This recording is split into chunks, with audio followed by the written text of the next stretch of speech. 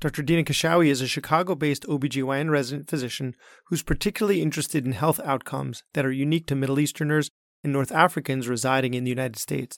With her fluency in the Arabic language, her research with Muslim patients in healthcare, and her work with immigrant, refugee, and first-generation communities in Chicago, she is currently conducting research on these populations and is working towards training and educating healthcare providers like us about the unique challenges that these populations face.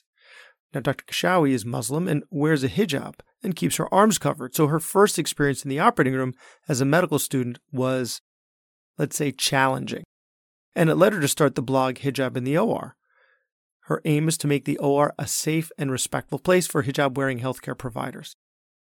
We discussed what her experience was like as a medical student, but also what her experience has been like treating patients while wearing a hijab, both the good and the bad. We also discussed some of the basic tenets of Islam and the ones that we should be familiar with to help best treat our patients and to best help our trainees. We also discussed some of the issues in our healthcare system that can undermine Muslim patients and potentially impact their care.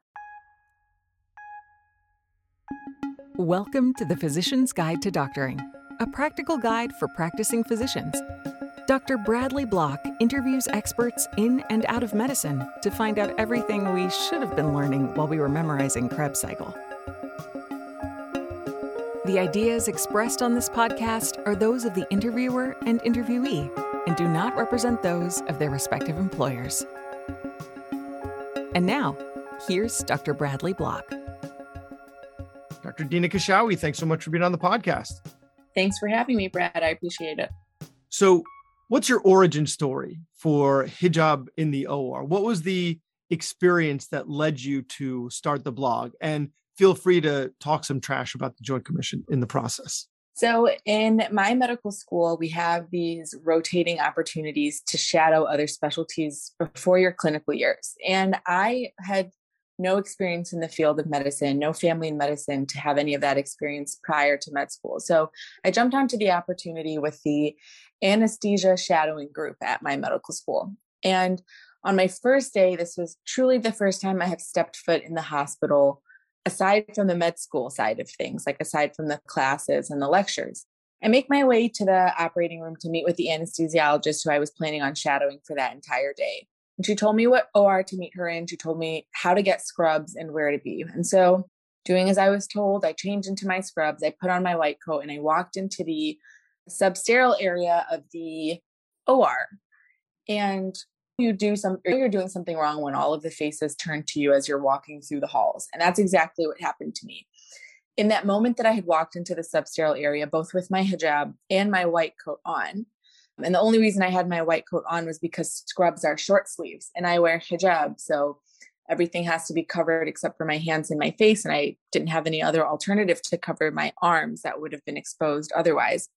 One of the nurses and the scrub techs who was in that case that I was supposed to be meeting my anesthesiologist in started reprimanding me for still having my white coat on. But then she went on to talk about my hijab. And she said, that thing on your head, that scarf is completely unallowed here. And she went on about it for what felt like eons, but in the moment was probably just 30 seconds. And as a medical student, you don't quite know what to say or how to respond when you are in an unfamiliar environment. You're really the lowest person on the medical totem pole. You don't know how to respond. You don't know how to act.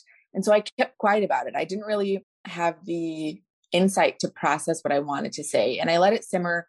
I stepped out. I texted the anesthesiologist who I was supposed to meet with and told her that there's a little bit of a hiccup, so I might be delayed if I end up coming at all. And so I started frantically trying to figure out who would know what I could do to get into the operating room, because as far as I knew, I was only the third person in my medical school's 100+ year history that wore hijab.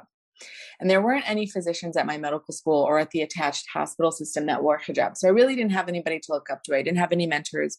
There was nobody in my Muslim community or my mosque, my masjid, none of that wore hijab and was in medicine. So I was really limited. And I remember while I'm still supposed to be doing the shadowing opportunity, just Googling on my phone, what can I wear in the operating room with hijab, looking through all of this stuff. And there was no real information. And so there was a very kind Muslim gentleman who was a resident at the time who saw the whole encounter and clearly saw the aftermath of just me being in a state of confusion and not knowing how to respond. And he pointed over to a box and on top of the scrub sink. He's like, we, for Muslims and for the other men who have really long beards, we wear these beard cap things that actually cover your neck. He's like, I wonder if you could use it. And so I went on to go put it on, and it's a surgeon's hood. So it looks like a paper hijab that covers only to the clavicle. So it doesn't cover any other exposed area with the scrubs.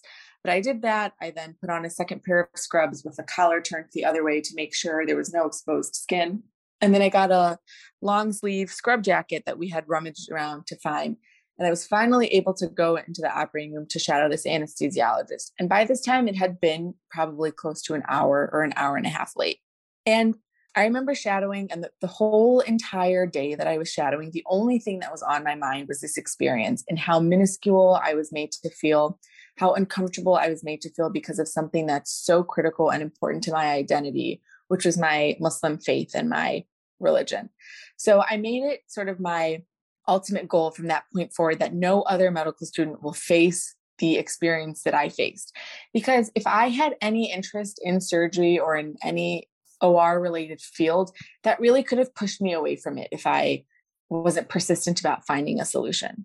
So unfortunately, I know that my story isn't the only one. And I know there are many other medical students who subsequently have faced similar incidents. Some did know how to respond, some didn't know how to respond. But that's really what started the whole hijab in the OR blog. And fortunately, ever since then, in the last it's been about 4 years now that it's been up and running, majority of medical schools in the United States have enough information about it to already have these accommodations in place when they have students that are rotating in surgical subspecialties.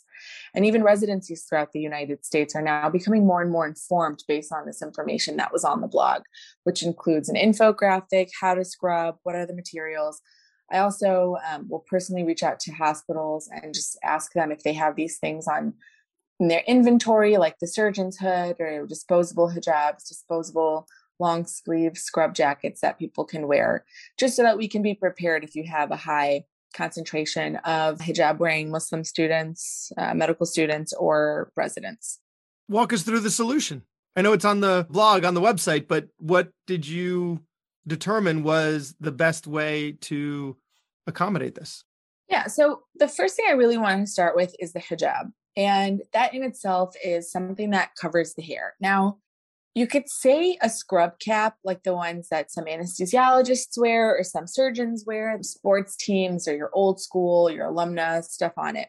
It's kind of a similar thing, right? And this is always something that kind of rubbed me the wrong way because I wasn't quite sure why those were allowed based on the Joint Commission, but hijab wasn't.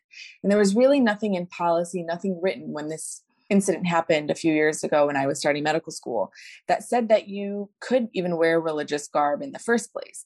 But the research has shown that these scrub caps, for example, are not causing an increased risk of infection. So if there was no policy written about hijab, there was nothing that explicitly said you can or cannot wear your hijab in the operating room.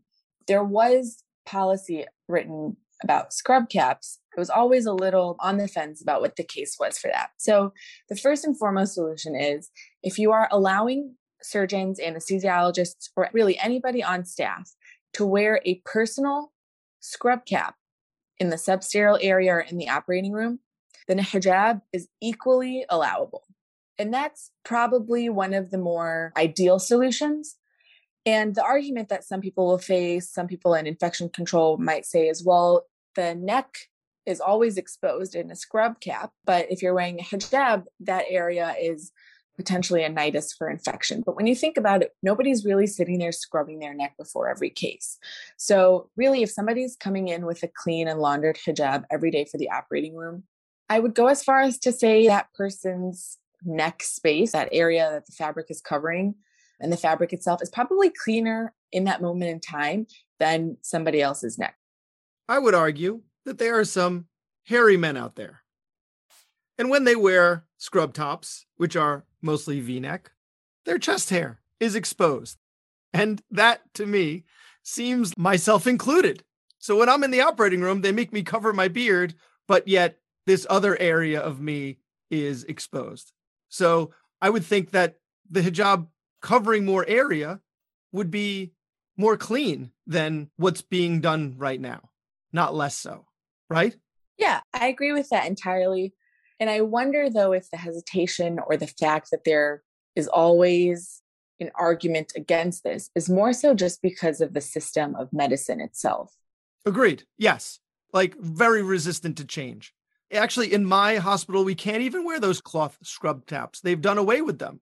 I think it's because people like making rules that justify their existence, right? My scrub cap is not falling off my head into the sterile field. How is it possibly, just like your hijab, your head isn't contacting the patient? Yeah, that's very true. Yeah, there's some ridiculous rules out there, but you can't expose your arms. And when we scrub up to your elbows. So how did you manage that? So there's a couple of instances. I have been very fortunate to be at hospitals that actually have individualized scrub sinks that have dividers between each one that are frosted glass. So this allows me to wear my short sleeve shirt, scrub past my elbow, and go in first. I'm almost always the first person that scrubs so that I can be fully done before anybody else comes in and sees the rest of my arms exposed. This has been the norm for me at the different hospitals that I've been at.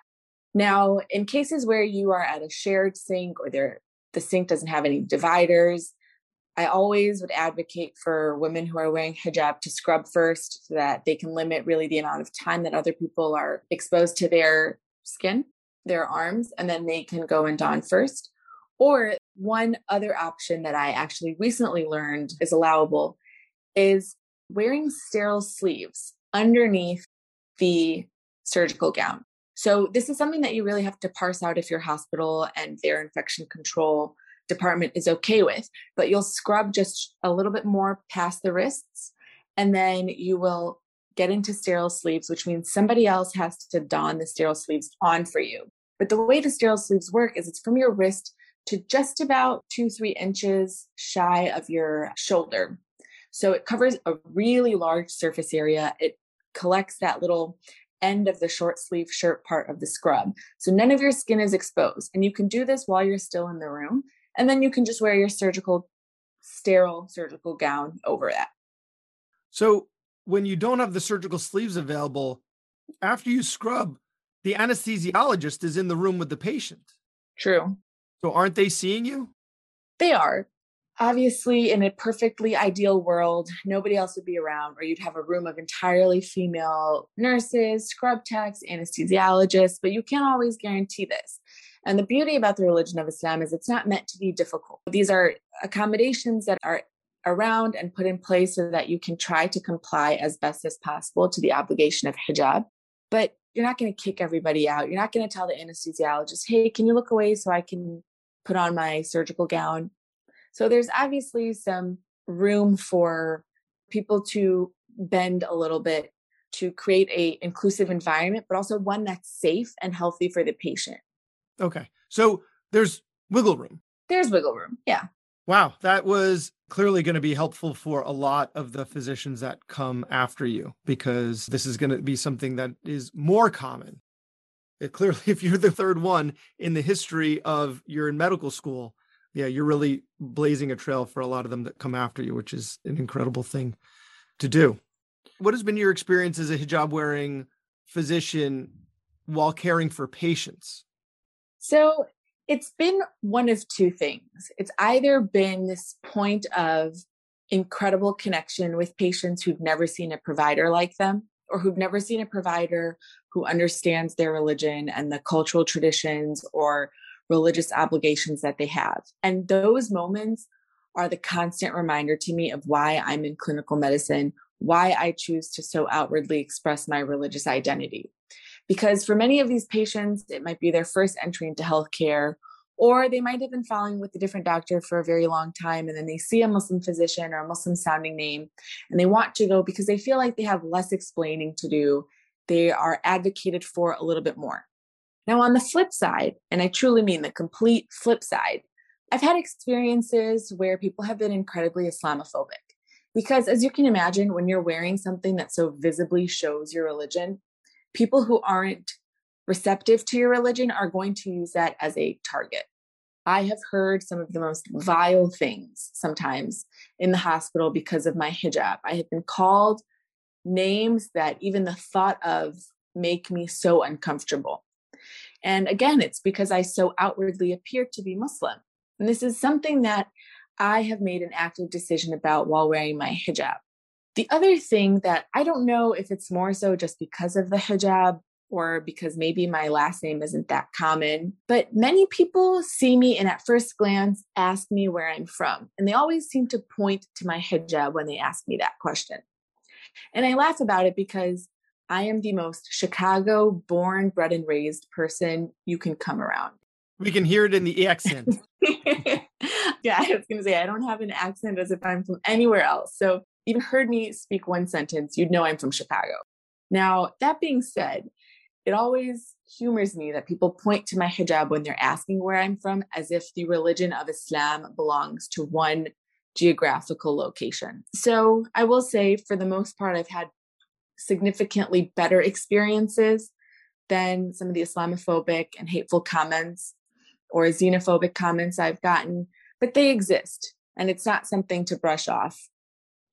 What are some of the tenets of Islam with which our leadership should be familiar with to improve the experience of our Muslim trainees? So this is actually something that doesn't ever get talked about, but it is two of the things actually I want to mention are two of the pillars of Islam. So Islam is based on 5 pillars or 5 tenets. The first one is the expression of your faith, believing that God is one of himself. There's nobody associated with God, and that Muhammad is our prophet. The second tenet of Islam is prayer. And this is an incredibly important one because you might have Muslim trainees, residents, medical students, even attendings, and other people in the hospital who are religiously observant with this tenet of Islam. And they are going to be praying 5 times a day. And the thing is, the way our prayers are based are from the sun, the way the sun rises, the sun sets, and all of the timing associated with that. So there will be many times during the day that your Muslim trainee might need to step away for 5 to 10 minutes to go wash up and then to go pray somewhere quiet and then return back. And we never really ask permission, hey, can I go to the bathroom? But a lot of Muslim trainees feel uncomfortable constantly requesting to get 5 or 10 minutes to go pray. Or they feel like they can't really cut clinic and run out for a second, or they don't feel comfortable unscrubbing to go pray and coming back. So that's something that if your Muslim trainees are steadfast in their prayer, they do want to continue doing that while they're training, make sure you give them that room for opportunity, give them a nice quiet place to pray, or allow them to be able to step away for a few minutes, to step away from any obligation. So including holding their pager for maybe 5-10 minutes, just so that they can focus, pray, and then return back to their clinical work. The second thing that I think leadership should be familiar with is the month of Ramadan, which is where we fast from food, drinks, including water, gum, any PO, so any edible things. And then you're supposed to also be very diligent with your behavior. You're not supposed to curse, you're not supposed to smoke and whatnot. From the time that the sun rises until the time that the sun sets. Actually from dawn rather. So as the sun is rising until the sun sets. And for many Muslim trainees, this is incredibly difficult when you're on like an inpatient service and you're getting there before the sun even starts to rise and you're there until 8 or 9 p.m. and you're just running around doing codes, operating all day, clinic back to back. You're talking so much, you're parched, what have you. And you don't have that opportunity even sometimes to go and step away when the sun sets to break your fast. And if it's possible, especially for your residents, putting them on a night float for that month, for example, is that perfect little alternative because they'll be able to work at night, which is when they'll be eating. So their eating window is from when the sun sets until the sun starts to rise again. And when you're on a night shift, you're going to be awake. You're going to have the opportunity to drink coffee while you're working or eat while you're working, or at least have the nutritional sustenance at the time. And similarly, just for students or really anybody who's taking exams, just being a little bit more mindful about allowing students to take exams maybe after they've broken their fast or after Ramadan has ended, or maybe giving them alternatives of different times or locations in which they could do it, accommodations for Ramadan. Other things, though, not associated with the pillars, the 5 pillars of Islam, really a thing to know is our diet. So Islamically, we are not supposed to have any pork-based products, and we're not supposed to drink alcohol or consume any drugs or anything really that could take us out of our state of mind. And so if you're planning on hosting a social or drinks at an attending's house or something like this, just make sure that there are alternatives for your trainees, maybe not always scheduling socials at bars, which might be uncomfortable for Muslim trainees to walk into, especially if they're visibly Muslim. So just keeping in mind things like that. What about, same question, but for the care of Muslim patients? So what are some of the basic tenets of Islam? Certainly we're going to be discussing Ramadan as well, but other tenets of Islam with which physicians should be familiar with to help us care for our Muslim patients. So one of the biggest things, and I will start with Ramadan, is the way we dose our medications.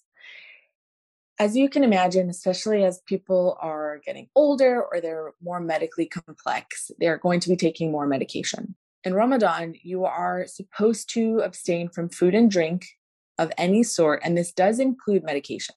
Now, there are people that are not obligated to fast. Those are women who are menstruating, women who are pregnant, women who are breastfeeding, anybody who is traveling, anybody who is ill, and anybody who's on the extremes of the ages. So pre-puberty or much older, and they really need that nutritional sustenance regularly. Sorry to interrupt, but this seems like more of a question that is interpretation of scripture. But how do you define ill? It's how people want to define ill. This is something that if you're technically translating the term from the Quran into English, it just means the ill person. So some people can say, okay, is hypertension considered ill? Or are we talking like chronic kidney disease, stage 4 ill? Or it's a very fine line as to what is considered ill. Now, the more modern interpretation, or what a lot of people have universally agreed upon, is ill means that you truly do not have the energy to be able to safely and healthily fast from the moment the sun starts to rise until the sun sets, either because you need constant nutrition or constant caloric intake, or because you need to be taking medications that are regularly dosed that you can't take, for example, once a day or once every other day. Now, aside from Ramadan, what are some of the other tenets that we should be familiar with when we're treating our Muslim patients? One thing that I recently learned is ingredients in our medications, in our very commonly used drugs. Now, heparin is porcine-based, so pork-based. And many observant Muslims will not take pork-based or gelatin-based medications. Now, if you think of any of your gel capsules, any antibiotics, vitamins, really a ton of medications that are gel capsule-based, they're actually gelatin-based, which again is a pork product. So making sure you have alternatives available for your patients if you're prescribing medications to them that can contain pork or pork-related, gelatin-related products. There is bovine-based heparin. There are some hospitals in the United States that have it regularly on formulary just because of the sheer concentration of Muslims that are in their hospitals. But if you anticipate that your patient might be needing heparin, call down to the pharmacy, see if they have it available. And if they don't, try and find some alternative or something that could work for your patient. And similarly, same goes for gel capsules. If you have a tablet form or an IV form where you have a different way that you can administer this medication to your patient without having the gelatin gel-based capsule, that would be something to keep in mind. And then the last thing is something that I'm not quite sure if everybody understands or knows the physical constraints of our prayers. So when we pray, it's a series of bending, prostrating on the ground. Your arms are in a certain way, your hips are flexed a certain way, your knees are flexed a certain way, especially when you're prostrating on the ground as you bow your head down to God. And for people who are maybe a little bit more impaired physically because of arthritis, for example, or they might have just had a total joint replacement, making sure you strictly tell your patient there are certain things in your prayer that you're not able to do because of your new joint, for example. And I actually, every time I have an orthopedic physician in my network, I always try to throw this out to them. Hey, just a heads up. If I were you, I would Google what praying looks like in Islam and then just walk your patients through making sure that they don't do the prostration if they're recently recovering from a total joint arthroplasty, because it might actually cause more harm to a new joint than if you just let them recover. And in these instances, the accommodations are that the patient can sit on a chair or sit on a bench and do the prayers, but without having to get into those positions that might be compromising their joints.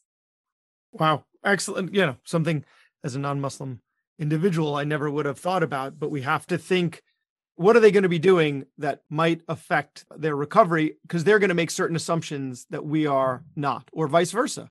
We're going to make certain assumptions that they're going to know not to do this, but it's so important to them. So unless we specifically call it out and discuss it, they might do something that's ultimately harmful. Yeah, absolutely. I had a question from a listener who's a surgeon, and he wanted to know, when discussing surgery with a patient, what should be discussed about parts of the body that are going to be exposed during preparation for the case, and who's going to be present for that, for the prep. Yeah, this is, first of all, an incredible question, clearly very dignified, because one thing that I noticed. That was my question. I thought of it. It wasn't a listener. It was definitely from me. Every surgical room I've been in, where sometimes when you're in the midst of getting the room prepped and counting and whatnot, there are some parts of the patient's body that are exposed that absolutely don't need to be exposed. And even though the patient is intubated and not conscious in the moment, and they are not aware that they are undressed, there's still our duty to respect their privacy, respect their modesty. Let's say you are doing a total joint replacement, or you're doing some other surgery where you have to expose a pretty large amount of body surface area. I would say first and foremost, reassure the patient that you will do your absolute best to only expose what is surgically necessary. So if you're, for example, doing something on the abdomen, we have these little drapes with the cute little window that are just in place of what's going to be exposed. And there's no need to keep the legs exposed or the arms exposed if they don't need to. You can put a bear hugger on the upper part of the body to make sure everything is covered. You can put some quarter sheets on the bottom half of the body before you put the drape, the surgical sterile drape on, just to make sure that the patient is covered. The other thing, especially if you have Muslim women patients who are wearing hijab, is allowing them to still wear the hijab when they're in the operating room. Now, some places, and I know, especially in large Muslim populations, hospitals already have this available, where they'll have these disposable hijabs or these like aluminum foil looking space suits, almost like a ski mask, that patients can wear when they're in the operating room and they need to continue to cover their hair. And ultimately, that's, again, if a patient is wearing the hijab because of their religious obligation, it's our duty as providers to give them that opportunity to continue expressing their religion and their faith, even when they're not fully aware of their surroundings or conscious about it. So just making sure they're covered, making sure that their hijab stays on. The one other thing, and again, as an OB-GYN physician, this is something that we are very often a part of, is, for example, placing the Foley or prepping the patient from below, prepping the patient vaginally if it's something like a GYN onc or a GYN surgery where you need to expose one of the most intimate parts of a person. Is making sure that truly the people who are in the operating room that can see this are the minimum necessary number of people that need to be there, right? There's no need for the 4 medical students and the 3 training nurses and the 2 circulators and the anesthesiologist and the runner between all the ORs and company for the devices. There's no need for all of those people to be there for something that's so incredibly intimate and uncomfortable. So if you can just have people turn away or step away or place the Foley, for example, or prep when the patient is in as much of a private environment as possible. And then to make sure you're putting the sterile drapes or the prep, anything that you need to cover that's still sterile directly after that. That seems appropriate for anyone, irrespective of their religion. Yeah, that's very true. So we have time for one more question. And I know there was one more that you really wanted to get to, and that was the systemic issues that can undermine Muslim patients, right? Yeah. So let's discuss that. What are some problems with our current healthcare system that can undermine Muslim patients? Now, you discussed fasting during Ramadan, the porcine heparin and gel caps, but are there other issues that you want to discuss? There are a few. And I want to start off by saying that our duty as providers is to provide the best care for the patient, regardless of our unconscious bias, regardless of our thoughts of what would be best for the patient. And again, irrespective of religion, it's important for us to understand what our patients want, what they desire, how they want their care to go forward. Now, one thing that I have noticed, and I've heard about this a lot anecdotally from both patients or Muslim trainees who are like, I cannot believe I just witnessed this, is oftentimes people have this misconception that if it's a Muslim woman or an older Muslim patient, male or woman, that really they do not have the decision making when it comes to their health or their health autonomy. And there have been instances that I've seen and that I've heard about where a patient who has full capacity, full understanding, is not even directly looked at in the eye. And instead, somebody like her husband or her younger 14-year-old son, for example, or maybe her brother or father are instead addressed, and the entire conversation about her healthcare is held through him as a proxy. And it's not done so much as, oh, this patient doesn't understand English, or oh, this patient doesn't know what's best for her. It's, oh, I, as a clinician, have this misunderstanding that the conversation needs to be held with a male figure of authority because she is not able to make these choices independently. And that is ultimately false, and something that I think maybe because of a lack of familiarity of the religion, a lack of understanding of the culture or the traditions, our own unconscious biases, our own stereotyping, our own lack of awareness, or maybe our own discomfort with people being so different from us, has put our patients at such a disadvantage because we do not prioritize them in these situations. We're turning to somebody else to have the conversation. We're using somebody else to make their clinical decisions when this person, this Muslim woman, has full understanding and full capacity. Now, it would be different if a patient is, you know what, I don't really know much about medicine. I don't even have enough health literacy for myself. But my husband here is a physician. He will understand more than I would, and then he will tell it to me in a way that I could understand. That's different, but at least approaching the conversation or looking the patient in the eye and allowing them to feel as if they have the autonomy in their own clinical decisions. See, my experience has been the opposite. If a man comes in with his significant other and it's a female, then you should address her because he is likely not going to pay attention to what you're telling him. And she is going to be the one who is going to have the better understanding in most situations.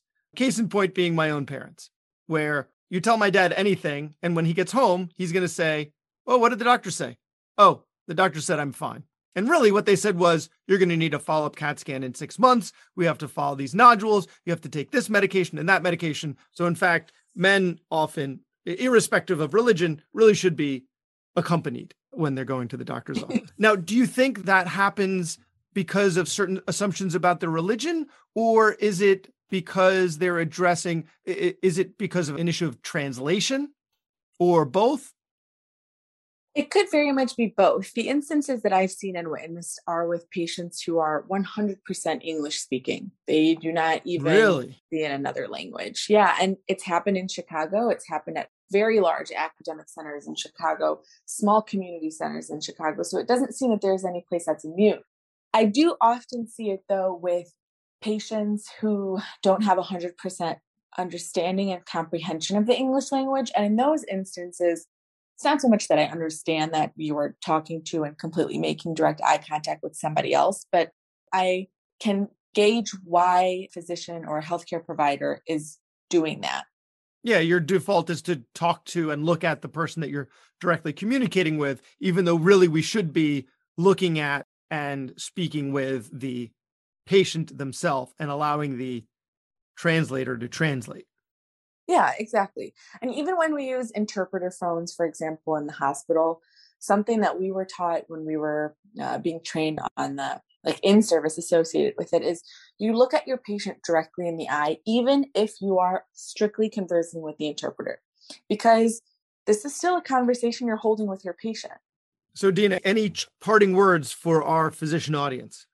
A couple things. First and foremost, I am very inspired at the hunger and the desire that this current generation of physicians has to learn more about people from different backgrounds, to be more accommodating, to be more willing to change their habits and practices because they want to make their patient feel comfortable and they want their patient to have the autonomy over their care. And it's truly something that's incredibly inspiring and encouraging to me, because we live in a melting pot. We live in a world where we'll be seeing people from different backgrounds. And then the other thing is, when in doubt, if there's something that you're not sure about or something that you've heard of, or you might understand that you have one Muslim patient that does XYZ, but another Muslim patient that does ABC, and you're unsure why there's a difference, just have an open conversation with your patients and see where they're coming from, see what they desire for themselves and for their care, and see what we need to do as providers to make sure that we're offering the most religiously competent care that we can. They won't appreciate your assumptions. They will appreciate curiosity and interest in providing the best care that you can. Yes, absolutely. So where can we find you online? So blog that I started that sort of led on to this whole thing is hijabintheor.com, HIJABINTHEOR.com.